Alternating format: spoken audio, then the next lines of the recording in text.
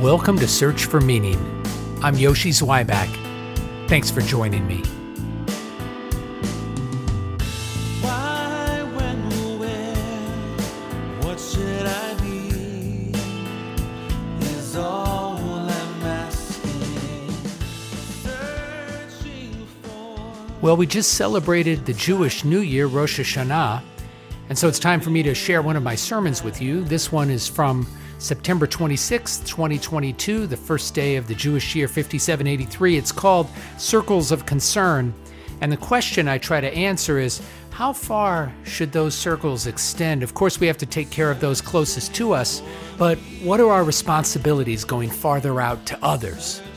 Stay tuned and, I hope, be inspired. At the end of the movie Schindler's List, Yitzhak Stern, played by Ben Kingsley, presents Oskar Schindler with a ring. On it, he explains, are engraved words from the Talmud that say, whoever saves one life saves the world entire. Schindler, played by Liam Neeson, is clearly moved. As he reaches out to shake Stern's hand, he says, I could have got more out if I had just... No, Stern says. There are 1,100 people who are alive because of you. Look at them. There will be generations because of what you did. I didn't do enough, Schindler says. You did so much, Stern tells him. The survivors whose lives Schindler saved really did give him a ring as a token of their appreciation. The gold was sourced from their fillings that they had voluntarily donated to the ring maker. But the part about the inscription from the Talmud was the invention of the filmmakers. And if you know your Talmud, you might think that they got the quote wrong. The original text that teaches that whoever saves one life saves the world entire comes from the Tractate Sanhedrin. And the context is interesting and important. It's part of the instructions a judge gives to witnesses in a capital case, warning them to be extra careful with their testimony, since a person's life is literally at stake. To prove its point, the Talmud quotes a verse from the Bible, the one that describes the world's first murder, a fratricide, Cain killing his little brother Abel in jealousy and rage. In the story from the Torah, immediately after the murder, God says to Cain, "What have you done? The blood of your brother cries to me from the ground." Now, the rabbis notice, by reading the text very carefully, that the word blood in Hebrew is actually in the plural. Literally, the bloods of your brother cry to me from the ground, Demei achicha. And then, of course, they ask the question, why is the text in the plural?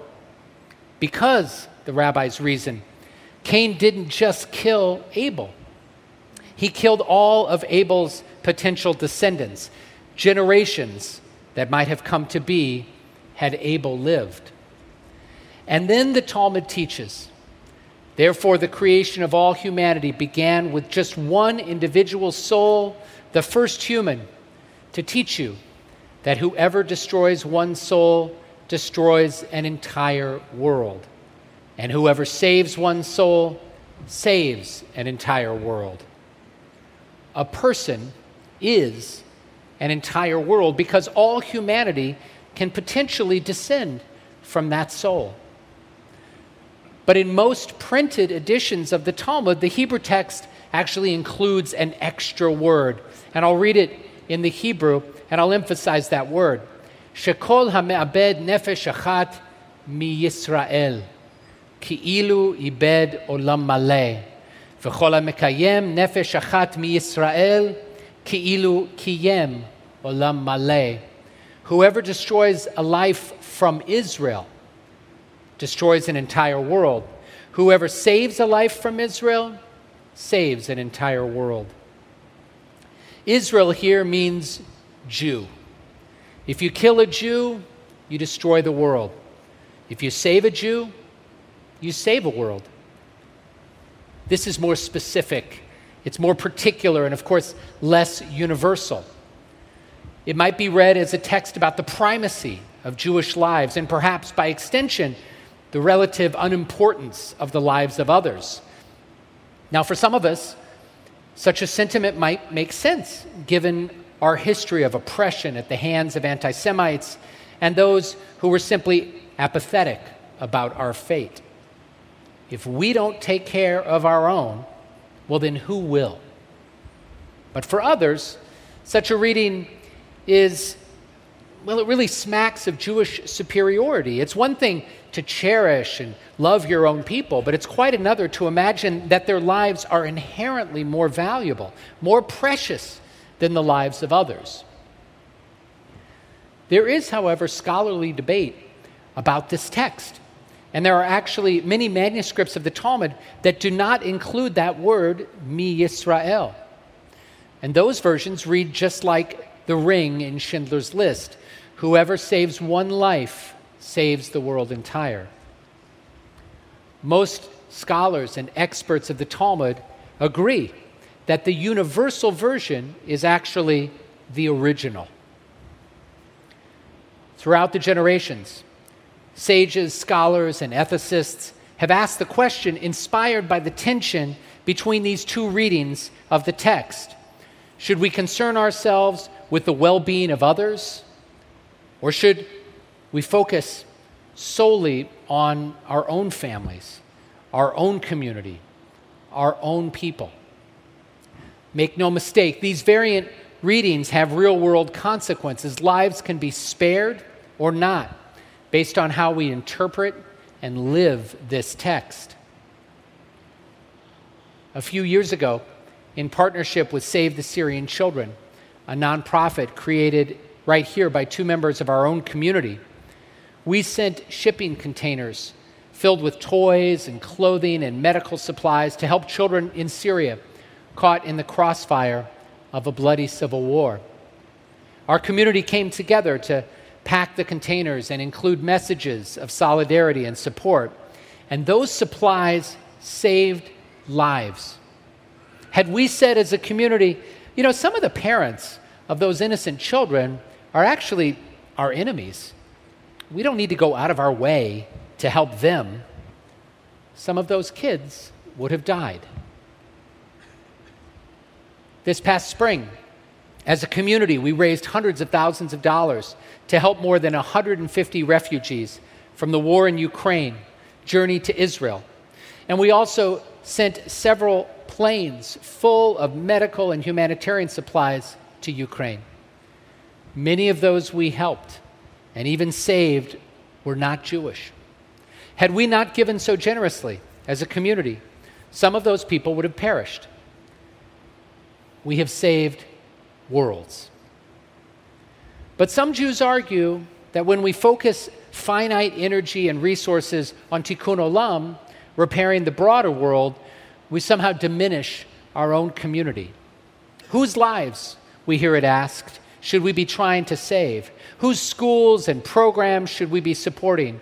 And how far should our concern for others extend? Millennia ago, our tradition wrestled with these same questions. And when it comes to our obligations to others, we'd be wise to learn from our sages. In the Babylonian Talmud, Tractate Bava Metzia, Rabbi Yosef offers a verse from Exodus which imagines the situation of someone coming to you for a loan. There's only so much to go around. So how do you decide where to give? The Talmud begins by quoting a verse from the Bible. If you lend money to my people, the verse from Exodus states, to the poor who are with you, do not act toward them as a creditor, exact no interest from them. And Rabbi Yosef interprets that verse as follows. The term my people teaches that if a Jew and a Gentile both come to borrow money from you, my people, the Jew, takes precedence. And the term the poor teaches that if a poor person and a rich person both come to you for a loan, the poor person takes precedence. And from the term who is with you, it is derived if your poor person, meaning one of your relatives, and one of the poor of your city come to borrow money, your poor person takes precedence.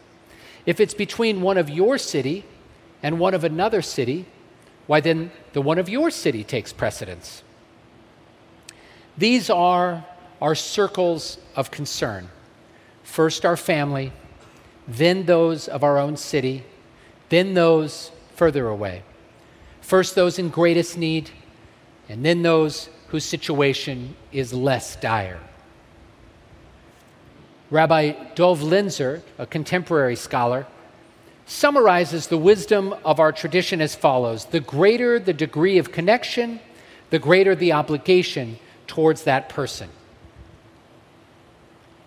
Now, in addition to learning from our sages from centuries and millennia past, we can also learn about how to navigate this tension from studying the behavior of our people's great exemplars.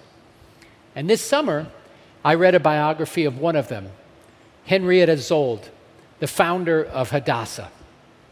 Born in 1860 in Baltimore, Maryland, the daughter of Rabbi Benjamin and Sophie Zold, who had immigrated to America from Hungary the year before, Henrietta was a brilliant writer and editor and teacher.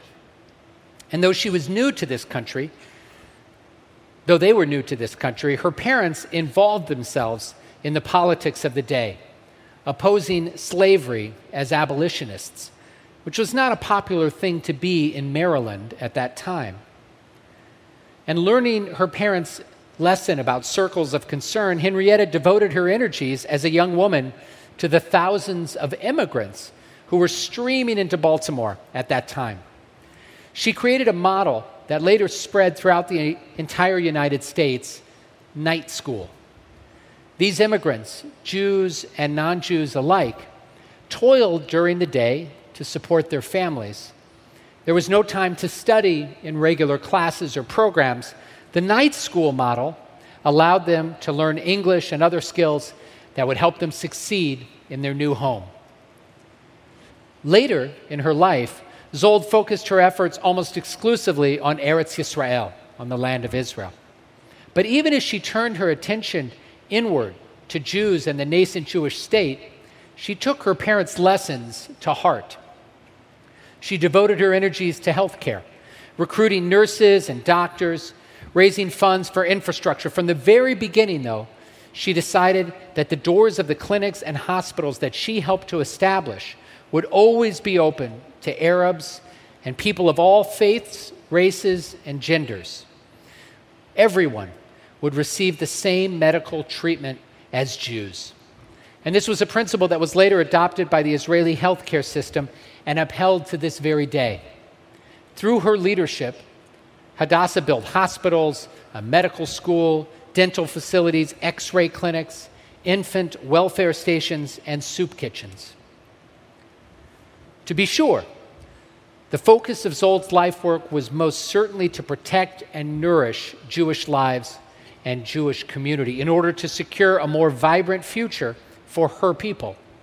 But as Hadassah's leader, she never ignored her duty to those in more distant circles of concern. Look, I know we must take care of our own. As Hillel famously said, Im ein ani li mili, if we are not for ourselves, who will be? Who will take care of Jewish day schools and synagogues and Holocaust survivors if we don't? But if we are for ourselves alone, וכשאני לעצמי מה אני, then what kind of people are we? Our circles of concern must include others who need our help. And by the way, we certainly want this to be reciprocal, don't we? That is, we want the nations of the world to care just a little about us, about our plight, about our fate. We don't want them to stand idly by or look away when our lives are in danger. If we expect this from them, we should do the same for them.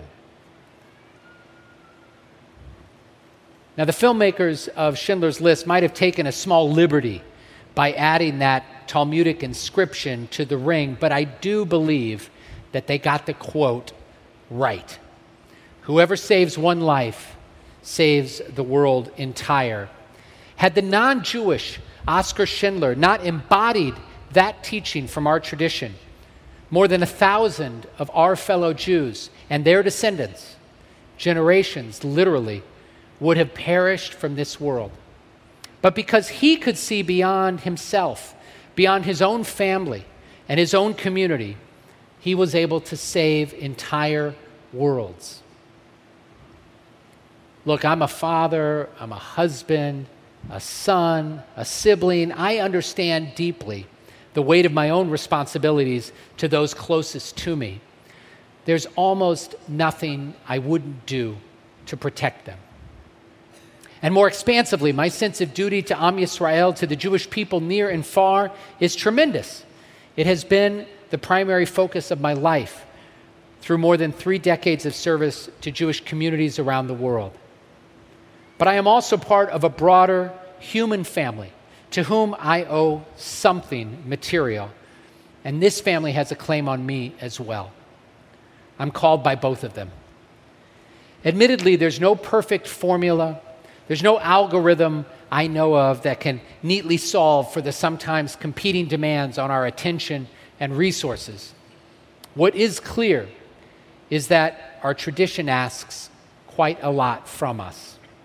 We are required to devote ourselves to our own people. We must worry about the Jewish future by supporting the physical, intellectual, and spiritual needs of Am Yisrael.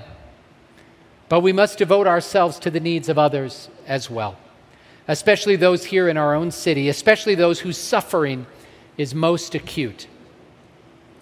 This is a tall order. It's an extraordinary obligation. But it's a task that we are well equipped to tackle. We have our 3,000-year-old tradition that calls us and guides us in the work of both Tikkun Olam, the repair of the whole wide world, and the work of Tikkun Atzmeinu, self-repair for our own souls and those dearest to us. And we also have our exemplars, our heroes, some of them right here in this congregation today, who can help show us the way.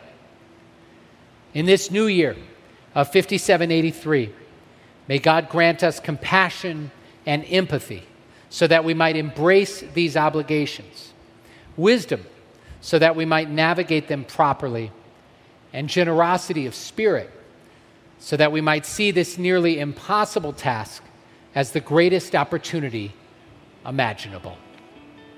Shana Tova.